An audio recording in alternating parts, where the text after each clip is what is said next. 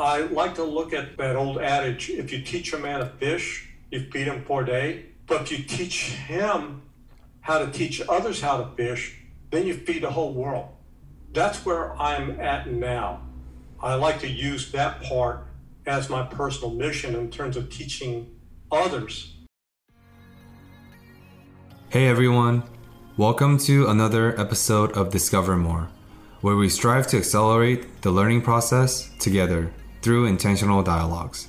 My name is Benoit. And my name's Aiden. This podcast was built on the foundation of approachable guests, synthesized experiences, and relatable lessons that will help you grow throughout your journey. Thank you for tuning in this week. We hope you enjoy and continue to discover more.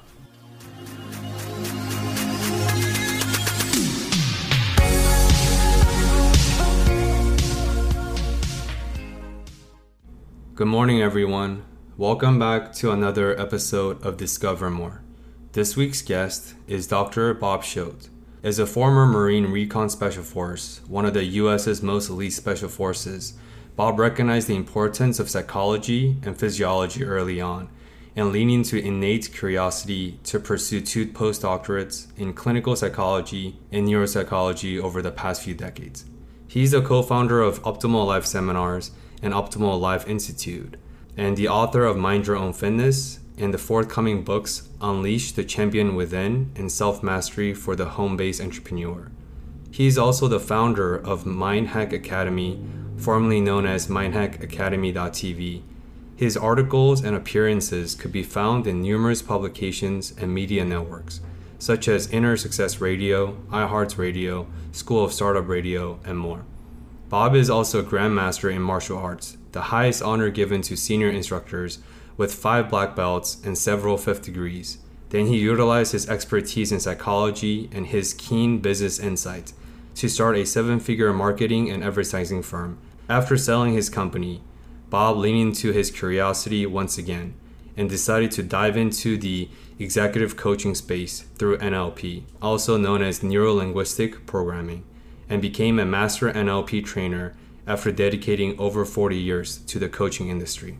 He's a former founding member of Coachville, one of the most well-known personal coaching communities that became the new standard for modern coaching, and he specialized in rational emotional behavior therapy and EEG neurofeedback through EEG Institute. As someone who recently turned 70 years old, Bob's exceptional level of curiosity and his ever-expanding knowledge and almost fairy tale-like lived experiences are so inspiring for us, and something we will love to continue to embody on our show. Bob, welcome to the show. Thank you for having me. That's interesting, fairy tale lifestyle. One of the things I learned throughout my life is that each one of us has our own path, and I think each one of us can create that own fairy tale lifestyle. We get out there and we see that our journey is ahead of us, and if we have a purpose of something we want to go after, and it's going to change. So when a person graduates from high school, you have one perspective, and a lot of times it's the perspective of the adults around you, your primary caregiver and society and everything that tends to guide one through the path. Yet, as you get older and you start looking at different things, and where you have started out may not be where you eventually go, because you start opening up to possibilities from what happened early on. Now, I challenge myself throughout my life, and I want to test the waters with different things, which is important. We don't know what's going to be our right fit until we test different things out. We look at a lot of the great thinkers, and we can go back in history like Da Vinci. I mean, this guy was what I call the absolute polymath. He experimented in a lot of different areas, from science to art to mechanical things. I mean, he was all over, yet he became brilliant in each area. He was able to create, he became an absolute creator. And we are the creator of our own lives. Yet we have to go inside and start dispelling the beliefs of others that have gotten inside of our head and messed with it and telling us to go in a certain direction, this or that. You know, the older generations, they tend to have followed a certain path. They may have worked in a factory, for example, or a certain company for their whole life. I think things have shifted in today's world. So I see younger people having multiple different careers as they experiment. Things are not like the way they used to be years ago as they are now. So I had a great opportunity throughout my life, and I'm continually doing that.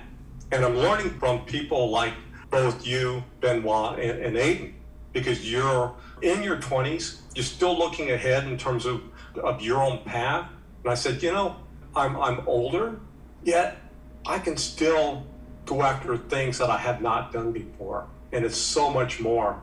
I think I've only accomplished about that much, just a small percentage of where I really want to go. Yeah, absolutely. And of course, speaking of many different possibilities, and speaking of your ability to test out different water, different lanes of truth, different lanes of lived experiences, the underlying message and the theme and the pillar that y'all pulled so closely throughout your 7 decades of lived life is curiosity. And that's 100% where we want to start this episode with. Is you talked about what drove you, right? That propelling force that kept driving you forward decade and decade and decade would enable you to dabble in many, many different aspects, right? And hearing about your introduction reminds me of Steve Jobs, the modern polymath, right? I just almost done with this biography by Walter Isaacson, and he is so iconic aside from his gifted brilliance, and he's definitely a genius on a spectrum, without a doubt, with the neurobiological deviancies, but it's also because of intersectional interest in liberal arts and technology. And of course, as we all know, he is one of the few people in the human history that was able to revolutionize personal computing, music, and animated movie industries all at once with your polymath-like interest and curiosity. So with that being said, Bob, I would love for you to take us on a ride of your stories about why curiosity matters so important for you, because there is no flow state, there is no experimentation, there is no pivoting, there is no anything without curiosity at the centerpiece. Yes, absolutely. One of the things, going back to my early childhood, I always had this innate curiosity of wanting to know how things work. And a lot of times it got me into trouble. I can recall as a child wanting to know how electricity worked, these outlets and everything like that. So I started experimenting on the outlets, and I got zapped big time. It could have been worse, but yet that was just a part of that. I started experimenting with building like little rockets. I had a chemistry set when I was young, and I started mixing like different things and finding out how propellant works and everything. And I didn't get the mixtures. I had to experiment, so I think that was a big part of it.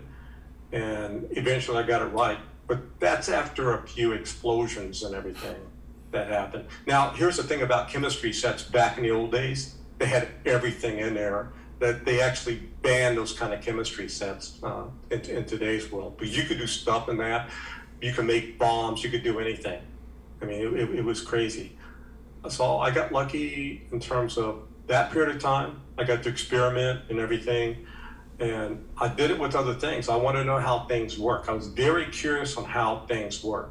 Again, I was always in that experimentation mode and ask questions, and curiosity was a big part of that. And that journey continued later on, especially regarding human behavior. When I went into the Marines, and I was curious on how I could challenge myself to be better, to reach higher levels.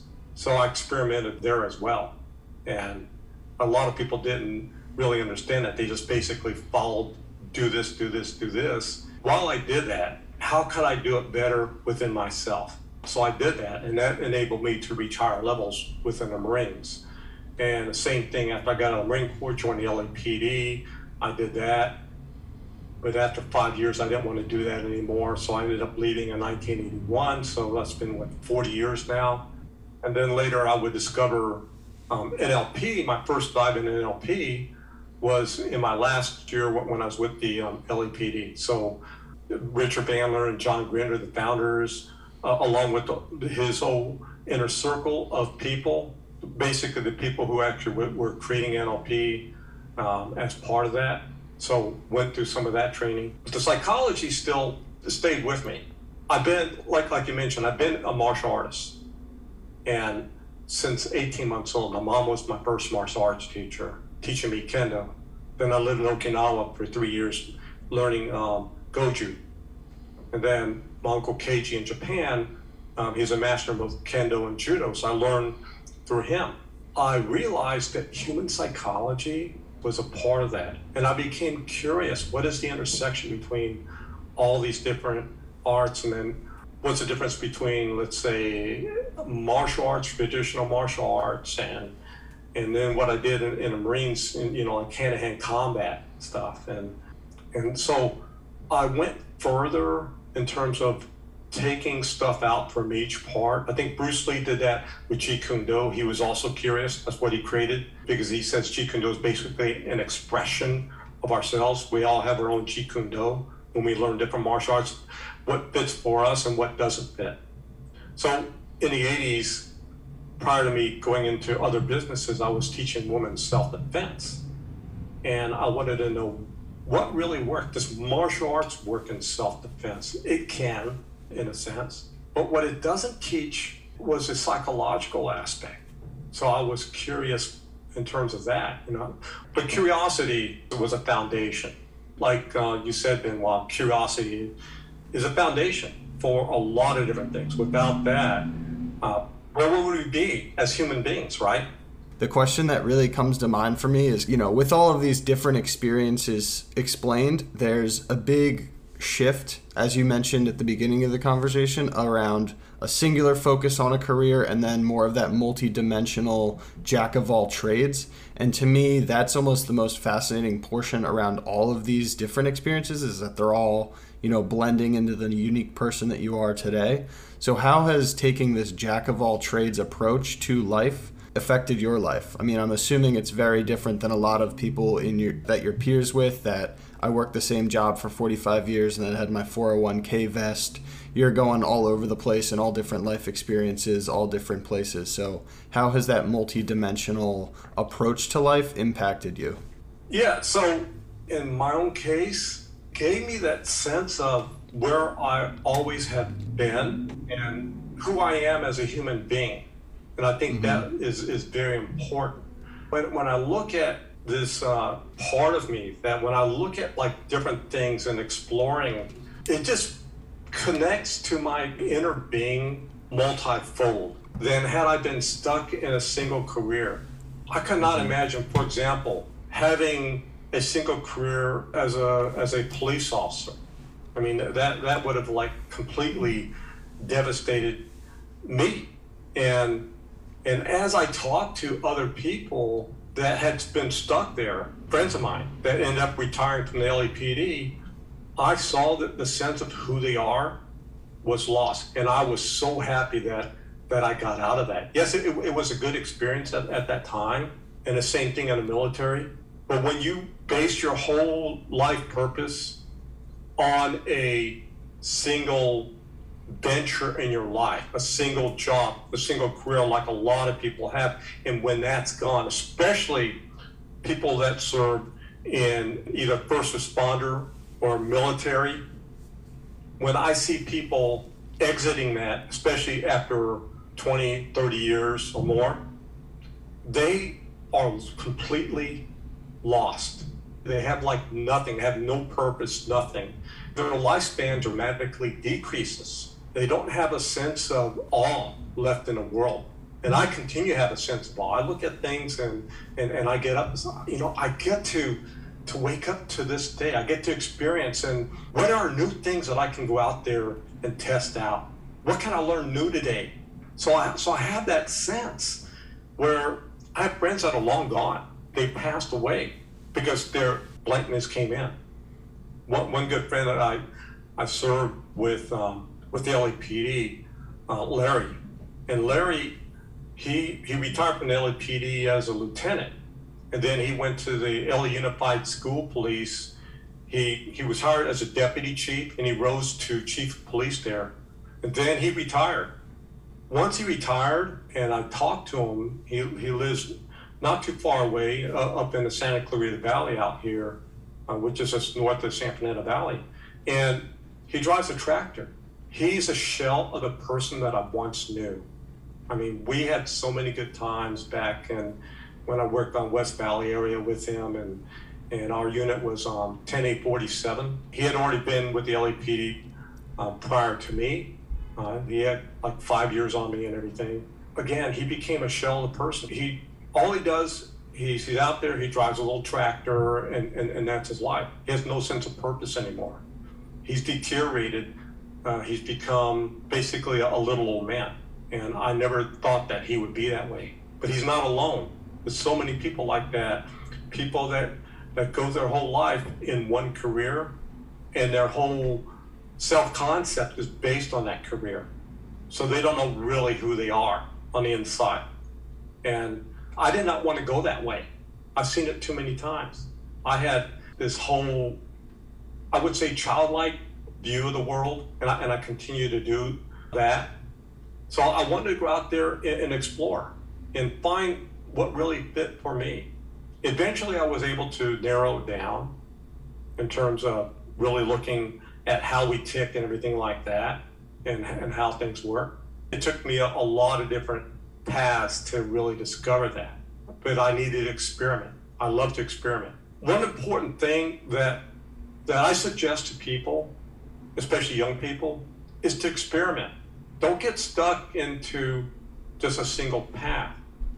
If you come out of college and you think, well, this is what I'm going to do for the rest of my life. I studied this and I got this degree. That's BS. Just like in a martial arts, person who gets a black belt think that's it. It's not. It's just a door that opens up to a world of possibilities to develop. And I don't look at age as a factor. I mean, I was all ready to go to medical school at one time a couple years ago. So I wanted to try that out. But then that would have left me stuck for a number of years in terms of one thing, and that wasn't me. I was just more curious about it. And again, I continue to do this. If you're young, experiment. Don't ever get stuck in terms of one area. Don't ever become, this is my expertise, this is all I'm going to do. And then you'll lose a sense of yourself, and you'll lose a sense of awe of the world, and you become more closed-minded. And I've seen that the people who are only experts in one area tend to be more closed-minded than a lot of others. So open your mind to possibilities, and that's what I have, and that's my continuing journey. Amen. That will like to definitely echo and put that message on a giant whiteboard, message board, and put it on a pedestal and to show it to the world. You glossed over so many intricate details. And of course, curiosity is a catalyst. It catalyzed your journey into the venturing into the unknown. However, at the same time, the underlying decision-making is the pivoting part, right? And of course, you talked about, also before that, I just want to highlight and take a pause, the fact that a couple years ago, so you were about 68, 67 years old, and you thought about the audaciousness, the audacity that you had to go into a medical school, which is one of the hardest and most rigorous institute in the world, period. That alone is a shocker. And of course, knowing your background and the couple of times we talked, I'm not surprised by that one bit, but that's insane. So including a medical school attempt until you realize, okay, I have to dedicate an X amount of years to derive any dividends from medical school journey to become an MD, or versus when you wanted to leave LAPD back in the 80s, for about 40 years ago now, or when you served in the Marines Recon Special Force for 8 years. Every single chapter have served a particular purpose in your journey, and it helped refine who you are as this person that's ever expanding and ever evolving, so you're not stuck as a shell of a person that you described Larry as. But my question is, whenever you're at the intersection, at the crossroad of decision making, when you pause and start reflecting, okay, Bob, is this the path I want to dedicate the next few years to? Or do I want to pivot into a new unknown, a new territory? What's some of the decision making and self pep talk you used to propel yourself forward, right? Because anytime we hear these stories about, oh, pivoting, good for you. Oh yeah, I pivoted this, I pivoted that, good for you. But most people don't understand the immense mental fuckery and mental battle and the monologue and the inner dialogue that you converse with your inner critic, and all these societal expectations all come into play. So we would love for you to, since you are the master, the grandmaster of pivots, through all your 7 decades of lived experiences, we'd love for you to instill some tangible tactics, your mindset for the listeners. Yeah, very, very good question. So when I decided to dedicate or commit myself in terms of a single path at the moment, I always ask myself, what is it that I'm going to be able to learn from what I already don't know? If this is what I want to do versus continuing looking at other opportunities. And by the way, I still do that even when I'm dedicating that one path, because one of the things I learned is that you don't have to, like, you get into something, and I know that we're taught to complete it, but if you get into it and if it doesn't fit with who you are, or because we don't know what we don't know until we start doing something. So one of the things I learned is that, yeah, I can pivot out of it if it doesn't fit where my own sense of my purpose, my mission, and everything. Initially, when I dedicate, yes, that will fit, but eventually it doesn't. I can recall going back to the 80s, I had that studies. I've gone through a lot of different schooling and everything like that. And then I went to University of West LA School of Law. I spent 3.5 years there, and it wasn't going to be for me. I had 1 semester to go, just finishing it up, and I would have got my JD. And people said, you wasted a lot of time. I said, no, I didn't. I learned some stuff there that I didn't know. I learned about contract law, I learned about constitutional law, even more in terms of criminal law, what I didn't know as a police officer. So I was able to learn that stuff. And I didn't need to be a lawyer. In fact, I didn't want to dedicate my life to being a lawyer because it's very adversarial in terms of the industry. I know a lot of people, a lot of lawyers that had really a negative view of life, which is good. I wasn't that way. I would not have made a good attorney at all. So while I did dedicate, I pivoted out of that. I didn't finish up. So I just let it completely go. And I've done that with other things. I've completed a lot of different degrees in my life, but I found that it didn't fit who I was, so I never really utilized that. I didn't want to be a clinical psychologist. I mean, after 2,000 hours of clinical internship, I said, I don't want to get my license in this. I don't want to deal with schizophrenia and bipolar and severe mental disorder. For what? I like working and try to develop more of the healthy mindset and healthy brains and everything like that. And there's people that love doing clinical psychology. I'm going to let them handle that kind of stuff. So again, while I dedicated a certain portion of my time, I was able to pivot out. Again, it had to fit with who I was as a person, my sense of purpose, that personal mission that I continue to put myself on. And that even shifts a little bit. Again, I think throughout my whole life, I've looked at it from that point of view. I don't think a lot of people do. I think a lot of people get down and grit out their life.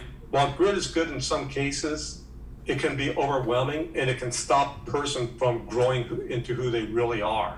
People are finally starting to realize that. I see this with Gen Zs. They're challenging the status quo of what their parents went through more than any other generation that I can remember. And I really applaud a lot of them for doing so, that they don't have to have a set path. They don't have to have their parents' path or anything like that. And I never wanted to go down my parents' path. I didn't want to be an engineer like my father. He was career Army, but he was also electronics, aerospace engineer. I didn't want to, that wasn't my path. That would have bored me to heck. I'm analytical, yes, but I'm not like that way. That wasn't going to fit me. It's like, like the jet that will that has a mission going from, let's say, Los Angeles to New York City. Well, it's never a straight path, is it? It's always going back and forth. They're adjusting to various winds coming across and different climate changes. All these different changes is completely adjusting, but it has a mission, its own purpose where it wants to get to. I tend to do the same thing. I have adopted like different mental models that help me, so I don't have to constantly think. So I let those mental models take care of it, like the 80-20 rule. So I focus on 20% that's going to get me 80% of the results.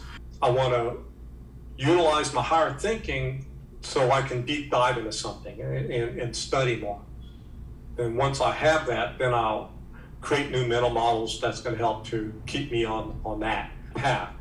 What is it teaching you? How are you growing from that by just staying that course?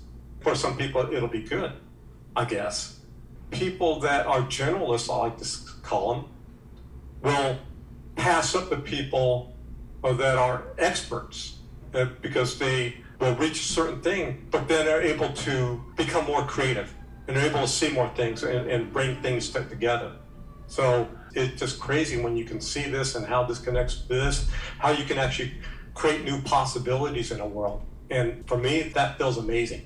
Not only possibility for myself, but really for the greater good and not being locked into one way of thinking. So I really love that. I think I'm hearing almost a give and take between awareness and curiosity, right? Letting curiosity to pull you and then redefining what awareness looks like of that new context or that new situation. But really the push and pull of awareness and curiosity seems to be a bit of an undertone through all of the stories and experiences you've shared.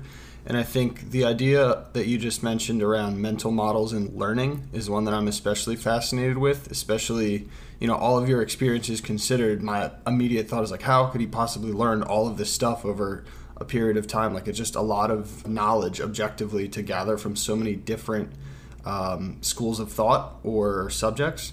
Bring us through the models or approaches to learning that you may use. Like, how do you learn best, or even if trying to instruct people to improve their ability to learn. Say someone hears this podcast with you, is inspired to make that pivot.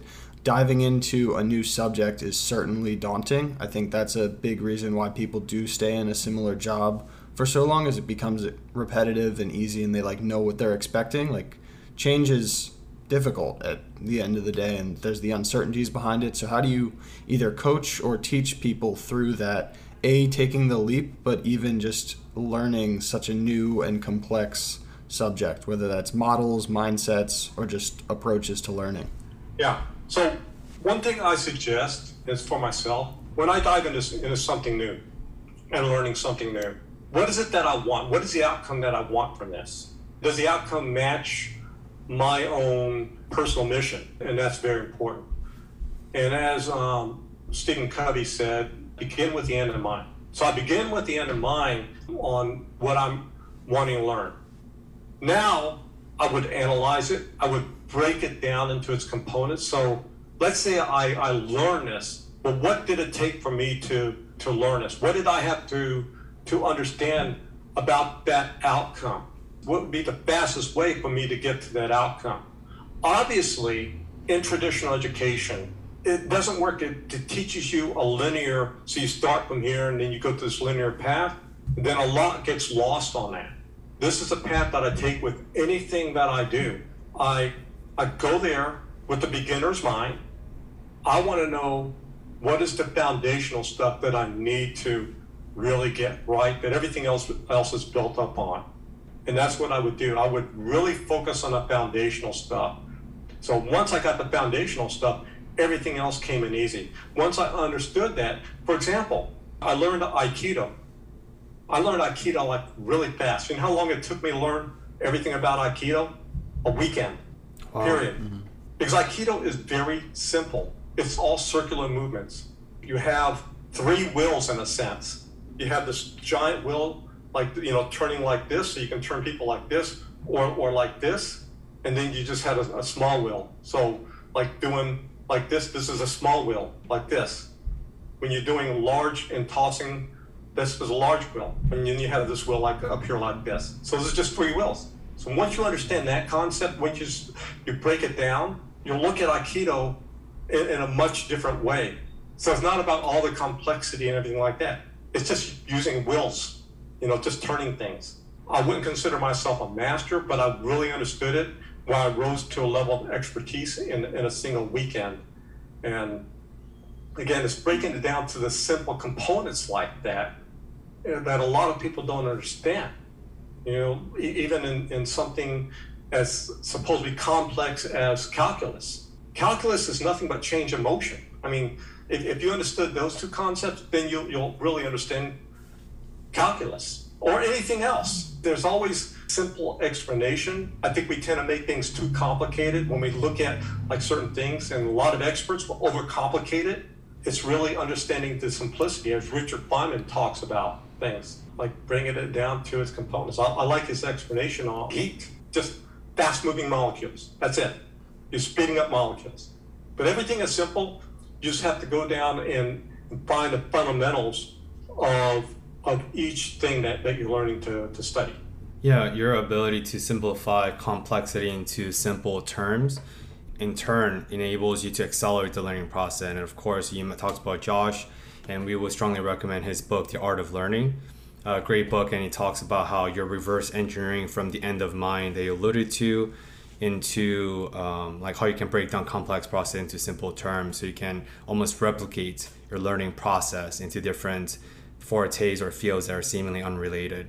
And also, I just want to, for the people that's listening, since this is an audio only platform, Bob has a whiteboard right behind him that says "Say No." I can't quite read the full message, and because I bring that up, because your most recent story right now versus the previous story, I think the bridge between both stories are about the art of saying no, right? Because the way I look at your story is, yes, you went through a lot of different fields, you have many expertise, and of course your ever expanding curiosity are the main components to your success. But in addition to that, you not only said yes, you said yes to many different opportunities and many different possibilities, because like you said, you don't know what you don't know until you try it. But at the same time, the underlying decision that went through is your ability to say no. You said no to a lot of the lanes you embarked on, but you didn't get caught up in the sunk cost. You didn't get caught up in, oh, I spent X amount of money, I spent X amount of time, I spent X amount of resources, so I owe it to myself, or I owe it to the world, or my parents, or whatever instilled external beliefs to finish the process. But you're like, no, I'm going to say no, not to the others, but I'm going to say no to myself. Because for you, at least, opportunity cost of learning and expanding your horizon outweighs the sunk cost of being stuck in a lane, as you alluded to. So with that being said, the art of saying no, I think, is becoming ever more prevalent. I love to zoom in on the key components, which is your ability to say no, in addition to saying yes. And because you have say no, the part that I could see on your whiteboard right behind your screen, would love for you to talk about some tangible tactics, right? And once again, I know you talked about, in answering Aiden's question, is how do you address and confront that dauntingness, the feeling of daunting when you're entering the new field, and you came down to identify the core components, the principles, and then you reverse the outcome into how can I simplify the seemingly complexity. That's a very effective way to address the dauntingness, because now it's a lot more simple, right? But that aside, when you realize that your path no longer serves you, how do you say no? I'm a heavy duty reader. I read a lot of books. But a lot of times I'll get through the book and I would tell myself, this book just no longer serves me in terms of the direction I want to go. Why do I have the compelling need to complete it? One of the things about human nature is that we like to complete things. And because of this stops us from being able to grow into the direction that we need to go. In my background in terms of doing direct response marketing and understanding the nature of that and how people can get influenced in certain things. So there was this company called Franklin Mint years ago. I think they may still be around, I'm not sure. they understood this about human nature. So they would, for example, one of the things that they sold was this chess set. And you would buy a piece a month and you pay like so much money. So you get like the first piece for free or very low cost. And then they would give you this free box which housed all the pieces, like very, very beautiful box, velvet lined kind of box, right? They knew that people hate to have open spaces. So once they bought that and they bought a few pieces and then they looked at this box, they have to complete the box. They have to fill in every single space. The same thing like a puzzle. I mean, people have like played a puzzle and then all of a sudden they can't find that missing piece and it drives them crazy all the time. Completing a book, same thing. People have an innate thing of wanting to complete a book. And I asked myself, again, curiosity, why? Why do I have to complete something when it didn't make any sense for me to complete it? It didn't make sense to me. So going back to books, I've read so many books, but there's a lot of books I would just go through a few chapters and I said, nah, I put it away. Maybe I can come back to it another day if it's necessary, but it was never necessary. Didn't make sense to me. So I would go and find a books that made more sense. If I got what I wanted out of the book, that's all I needed, period. I don't have to complete this. I don't have to do this.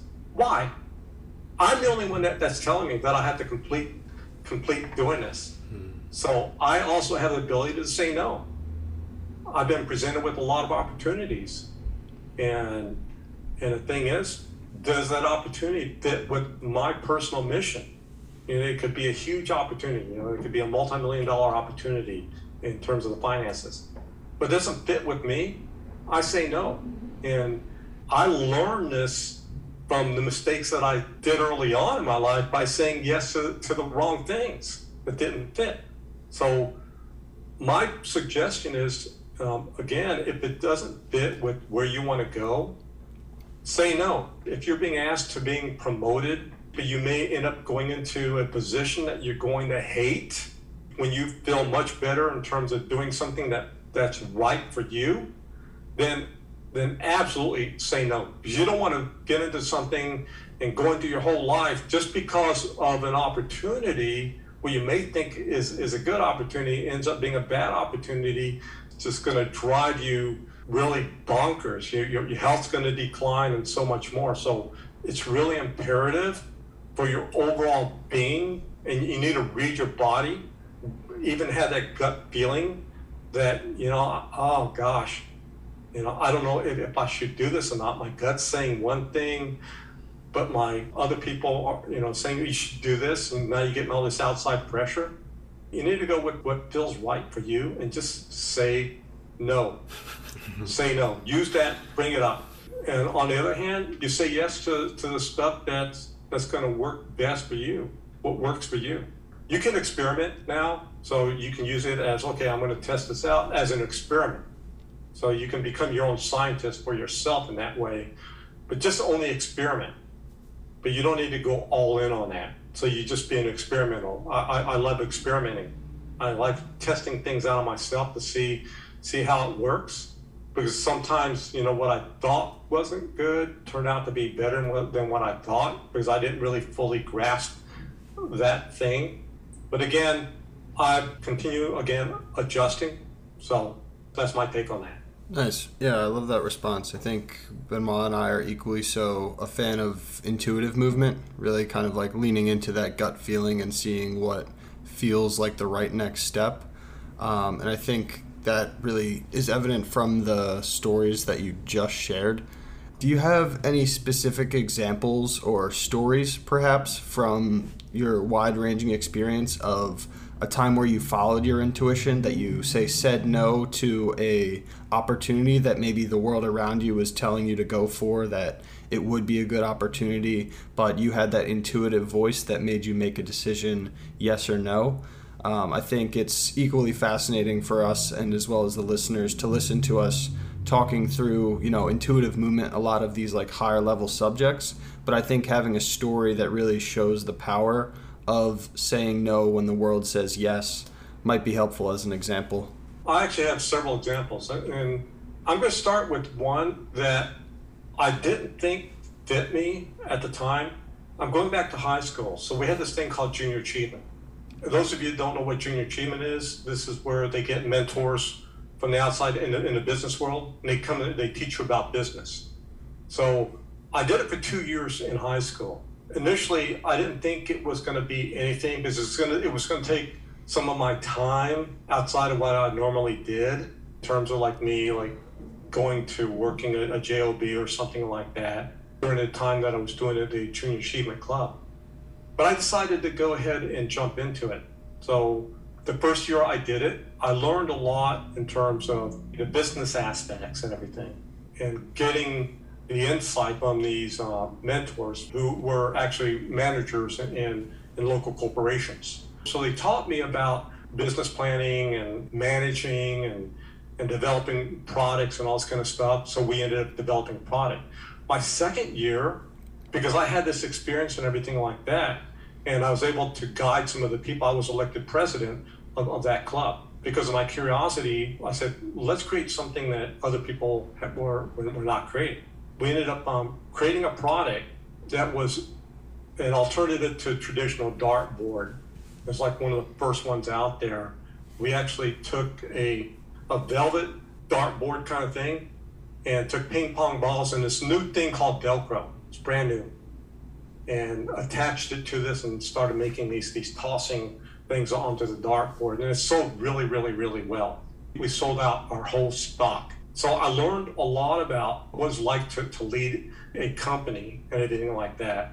So that was something that initially I said no to, but it was something that helped to set me on a path to learn more about leading. It taught me more about leadership in terms of that way. So I got something good out of something where initially I was going to say no, eventually I said yes to. On the other hand, I said yes to something when I should have said no. This was, I was involved in a company doing a thing called land banking, and I did this on the side. I learned a lot in terms of that. I ended up having to get my Series 7 and Series 63 license as part of that, plus my real estate license. So I did all that, which was okay. But this company turned out later to be one of these scam companies. Founder, so some of the people we got in terms of the investments, and I should have questioned more on that, and I didn't. And the company ended up ripping a lot of people off in terms of these investments and everything, in doing real estate investments. And that's something I probably should have said no to, and also question more and challenge people more, because that was part of my nature, was challenging everything like that, which I did not do at that time. That's something I should have said no to, where I said no to something where I probably should have said yes to, but that was like a fine line. When I was running my advertising and marketing firm, there was this young man who came in and wanted help for his new company he was starting, and it was an internet company. And I can't recall the name. It turned out to be a multi-billion-dollar company, and I was going to get 25% ownership of it had I gotten involved. And I said no to it. I thought he was too young. He was in his early 20s, which was like my bias at that time. And it was stupid. His name was Sky Dayton. And he had been in sales and all this kind of stuff prior to him starting this company. And I said no to that when I probably should have said yes. And that was another example where I could have been worth at least hundreds of millions of dollars, that kind of thing. But again, we have opportunities that come and go. And a final thing is that, let me think about something that I said no to that was actually good more recently. So I've been getting a lot of opportunities to get involved in some international organizations and everything like that. I ended up saying no to most of them because it was going to take me away from my personal mission. Despite the opportunities and everything like that. So I went back to that. And these are like organizations out of India, out of the Middle East, out of Africa, and even out of Europe that I said no to because it didn't fit with where I'm at now and where I wanted to go. And they were like heavily wanting me to be part of it. So I said, no, I can't do this. And I felt much better, instead of like this pressure. I think when we're trying to make decisions, and I know that we all feel this, and should I take this? And these people are like really offering me this and this and this and this. I had to learn to say no to all those kind of things. Again, I needed like, what's going to be those kind of things that's going to make me really float up and grow, instead of like, okay, if I get involved in this, I'm going to start doing stuff. Now, while pressure is good in some circumstances, because sometimes pressure helps us to grow, I think the wrong pressure does just the opposite. And I could sense that it was going to be the wrong pressure. It was going to take me away from where I wanted to go and what I wanted to do. So nowadays, I think it's a lot easier for me to say no to more things. Because again, I learned throughout my life and learned from all the mistakes and learning from the mistakes of others. Going back to when I was had my advertising marketing firm, and I was involved in nonprofit organizations as well. And one of the nonprofits, one of my fellow board members on this educational foundation, she was one of these women that could not say no. No was not in her vocabulary. She always said yes whenever somebody asked her, will you do this? Her name was Rose. And Rose always said yes. She won this award in her area. First ever was called Athena Award, because she did so much. She gave so much to the community. And she was running two businesses at that time. One of them was a State Farm insurance company, and then she had another business as well. Plus, she was on a board of multiple nonprofit organizations. And she was asked to run for city council, and she said yes to that. So it just did not make sense to me. Well, she got so overloaded that she went into her bathroom and she ended up taking a handgun and killing herself. Jesus. And she could not handle it. She could not say no. So that taught me a big lesson. And one of the reasons I tell people to say no more often than saying yes is because you don't want it to overwhelm you. And I got to that point, and I learned to say no more often. Most of the time, the no side far outweighs the yes side in terms of that. So. Yeah, sorry to hear about your former board member and friend Rose for taking her own life. And I do think that really provides an important discussion, right? Because especially with the pandemic and the unspoken, untalked about silos, mental health pandemic that follows soon after. Obviously, you're a veteran, I'm a veteran myself. So both of us are very hyper intentional and hyper passionate about the mental health, the suicide prevention, and everything in between. So I don't know how many times I'm going to mention Steve Jobs throughout this episode. Maybe we can make a count. But everything you said hits on everything that made Steve Jobs the person that he is a lot of times people say, oh, Steve Jobs was great, aside from all the great things we discussed earlier in the episode, is that, oh yeah, he knew when to say yes.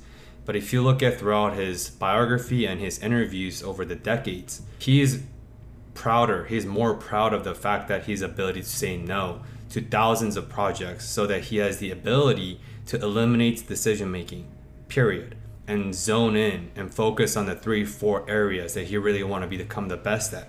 And those 3-4 areas that he was hyper focused about became the shining lights, became the landmark that made Steve Jobs the Steve Jobs that we know. So I do really think the ability and the art of saying no, at times, based on your circumstances, based on the context of the discussion, really do outweigh the art of saying yes, which is the intention of me posing this question to you.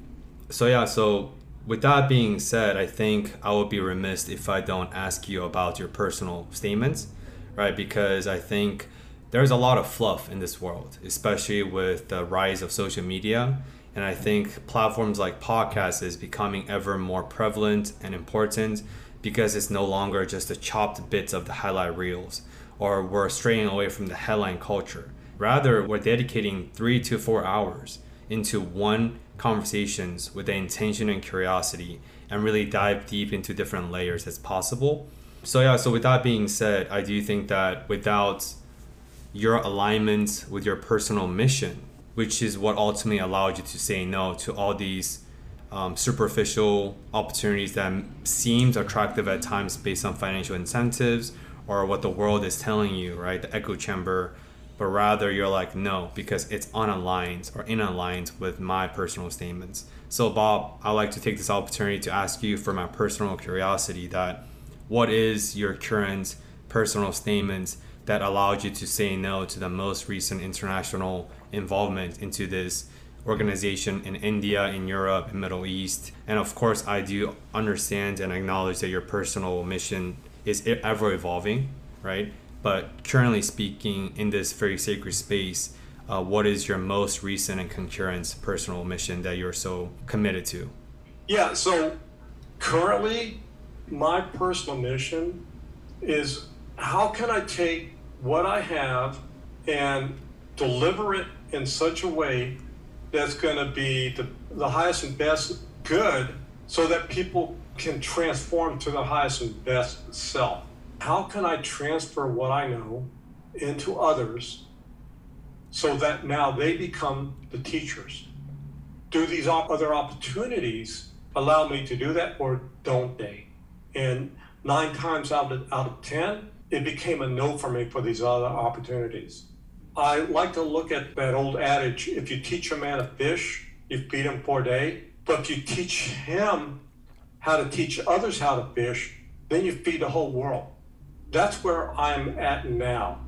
I like to use that part as my personal mission in terms of teaching others. I think part of that was one of the reasons I decided to go from becoming an NLP trainer to becoming an NLP master trainer.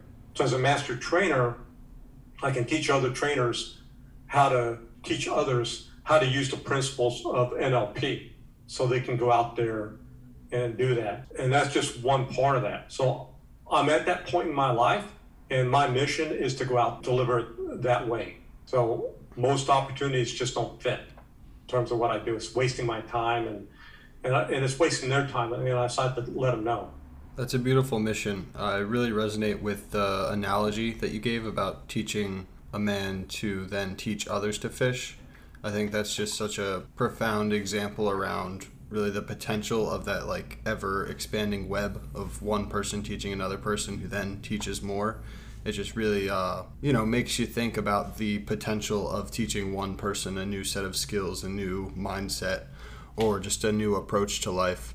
And for me, with that example in mind, the idea of transformation really comes up. I think you mentioned it kind of at the beginning of that mission of facilitating other people's transformation.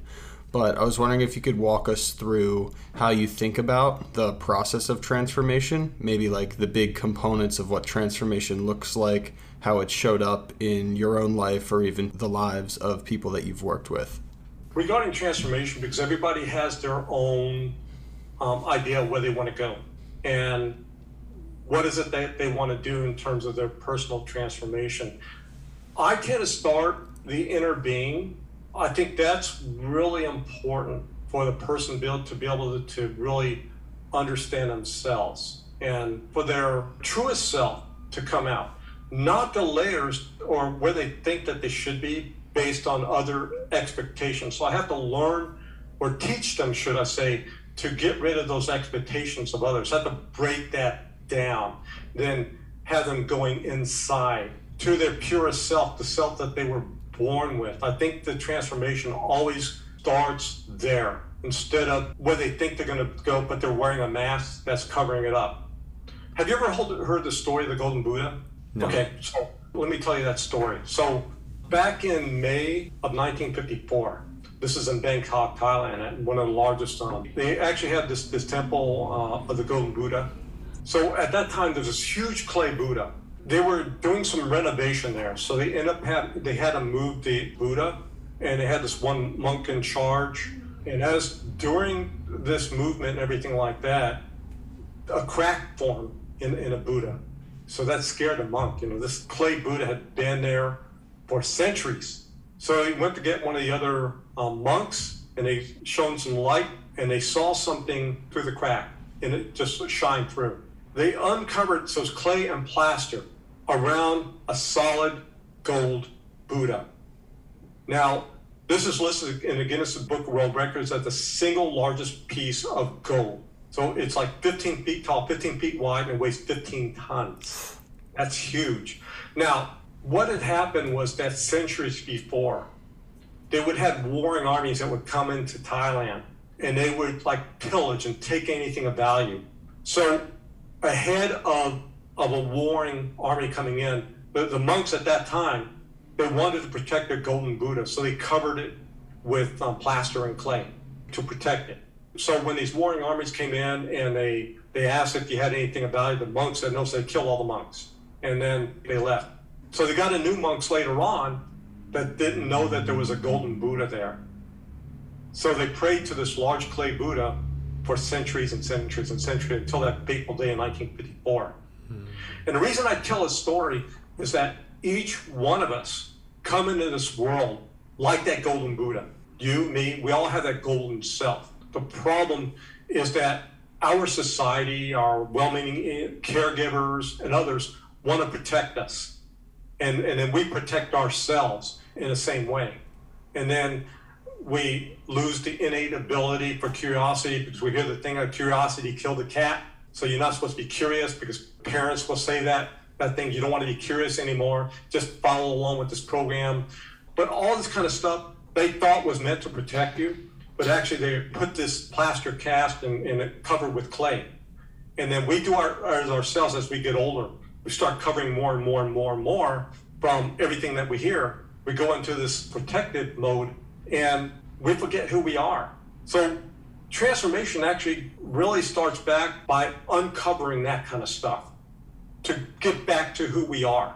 So when I help somebody to transform, I need to start there, find that golden Buddha, and then shine it up so they can now glow and become who they were meant to be instead of what society and others told them that they should be. And then what we even expanded on what society told us what we should be instead of our pure self. Now, there's a few select individuals that have been able to come up and to grow from that. Ben, while you mentioned Steve Jobs, he kept that golden self, and a few people have. But for the majority of people, including CEOs of organizations that I've worked with, they're covered with that clay. They're wearing this mask, and sometimes that exposure, and as Carl Jung talks about the shadow self, will sometimes come out and express itself because it's wanting to come out.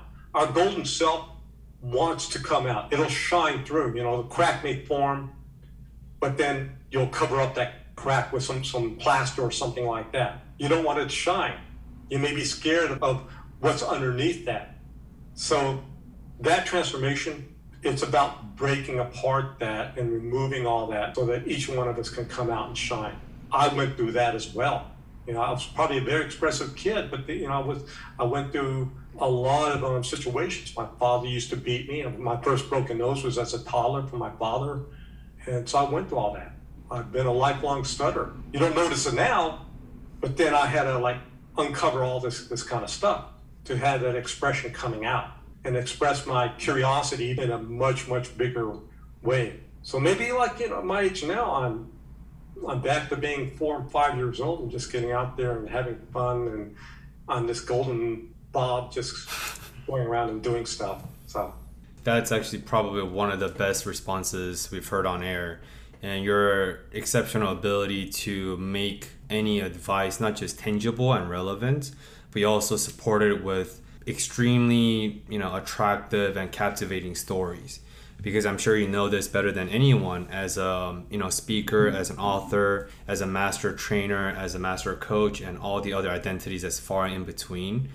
You understand that facts and stats and quote unquote wisdom are meaningless without having stories and without having to capture whoever's listening on the other side, right? Because that's what communication is. And I think that's what transformation is for you.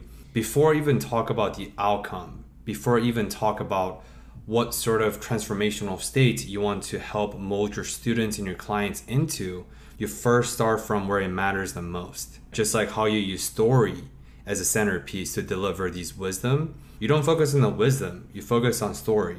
Likewise, you focus on the golden Buddha, the inner self, the true self, before you worry about breaking down their false sense of self or worry about building weak infrastructure on top of their false sense of self, right? So I think your ability to approach problem solving is probably in tension with your analytical thinking ability and just you as a person and how dedicated you are, and your conviction is very obvious. On that note, I want to take a slight pivot, not quite about your personal life, but just I think it kind of fits into what we talked about is once you realized, once the shell of clay falls apart, then the golden Buddha truly shines. And it's like the idea of going from self-perceived impossibility to possibility, right? So the first thing that came to my mind is Olympics. And the reason why I bring that up is because you talked about this before we started recording, is once you start doing something and once you realize it's possible, the rest is history. But it's the first breaking barrier of that impossibility so difficult. So during our off mic, I wrote this down. What's your story of Golden Buddha, uncovering your true self, and then all these unforeseeable, endless possibilities that unfold after that reminds me of with Olympics or any other world-class competition or sports, or with parkour that you're so passionate about, and we'll definitely touch on that later. It's like the idea that once someone, like an athlete, right, breaks a world record, like back in the 1950s when I forgot his name, Robert, he's the first person to run, I think 100 meters in under 10 seconds. Before that, he's from Britain. Before that, nobody thought that was possible. But then the year after he broke that record, I think 5 or 6 people were able to break the barrier immediately. So it's like the idea that once someone breaks a world record or what is seemingly perceived as impossible and redefine that impossibility, I think someone else, another great athlete, is immediately able to surpass that self-perceived limit. And so of course, I think that's sort of that touches on flow state elements. But what are your thoughts on that in terms of breaking these perceived or these externally set limits on ourselves? I think it's an extension of your golden Buddha story and your message. So it's interesting. Now you're talking about breaking the 4-minute mile. And by the way, I mentioned 1954 with the golden Buddha, correct? Yes. So Roger Bannister, he actually in 1954 broke the 4-minute mile when physiologists and all the experts said it was impossible. They said that the human physiology was not meant to go past 4 minutes. That's the reason people come close, but they couldn't get it. But they didn't realize it wasn't a physiological challenge, it was a mental challenge. And Roger Bannister, he didn't think about, when he was running, about breaking a 4-minute mile. He got into, in essence, that flow state. He just went at it. He felt it and everything like that. And then he ended up just barely, I believe it was 3 minutes, 59.4 seconds that he broke the 4-minute mile. So once he broke through a psychological barrier, just a few months later, other athletes started breaking the 4-minute mile.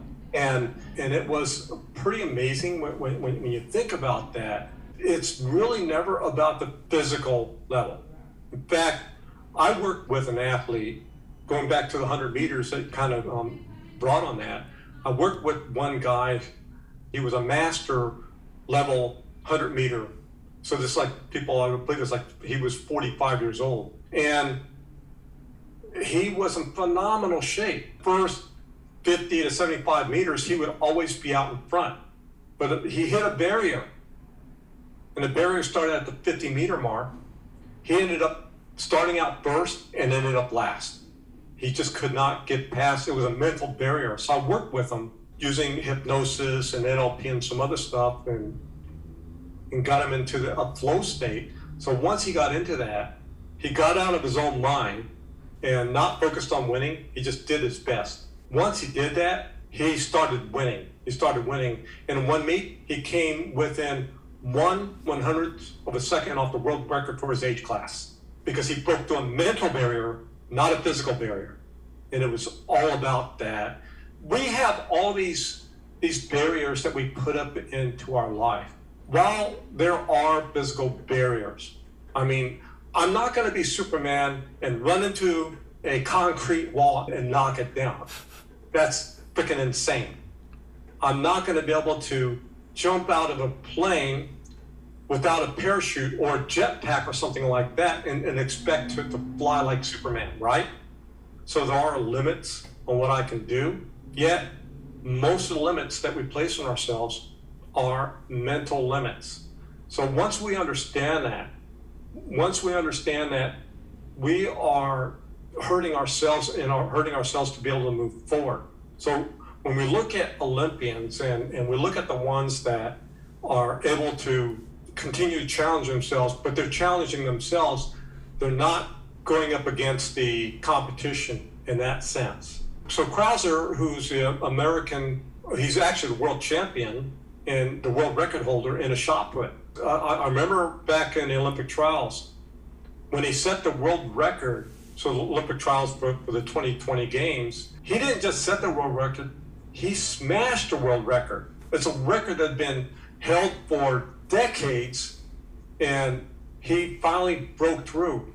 And I noticed when he did it, he felt it. He was actually in a state of flow. He felt it. He didn't have the expectation. He didn't like say, I'm going to break the world record. He felt just that explosion. And then recently, he, at the Olympic Games in Tokyo, in his first throw, he felt each progressive throw. He broke the Olympic record in his first throw. Second throw, he broke his own record he just did a previous throw. And then his final throw, he smashed the Olympic record and came just very close with the second furthest throw ever in a shot put of breaking the world record. He came so close to that. This is something that we've never seen in a single sport of Olympic record being broke, boom, boom, boom, one right after another. Because he was absolutely in his game. He wasn't focused on the other competitors. He wasn't focused on the gold medal. He just focused on being the best that he could be, and he proved that out. And I look at other athletes who have completely self-destructed. I remember watching John McEnroe. He was a famous tennis player at one time. And this guy was always in his own head, and he blamed other people. He didn't accept responsibility. He went from being a person that could have been one of the greatest of all time because his talent was there. His skill set was there, but his mindset was not there, and he self-destructed time and time and time again by blaming outside circumstances. He was always him against other people. It was always about that instead of him focusing on how can I continue to improve and become the best that I can possibly be. And that's the mindset that the most elite athletes will continue to do versus the ones that self-destruct eventually. So when we can become the best that we can be, I said earlier, challenge ourselves to be better than what we were the day before, then you will continue to grow. But again, it's not about you against other people. It's about you against yourself. And that's what the greatest Olympians of all time have been able to do. Thank you for listening to another episode of Discover More. We release a new episode every Monday on Spotify and Apple Podcasts, and would really appreciate if you have subscribed and shared this with your friends. We hope you enjoyed this episode and join us next week in the journey of discovering more through intentional dialogues.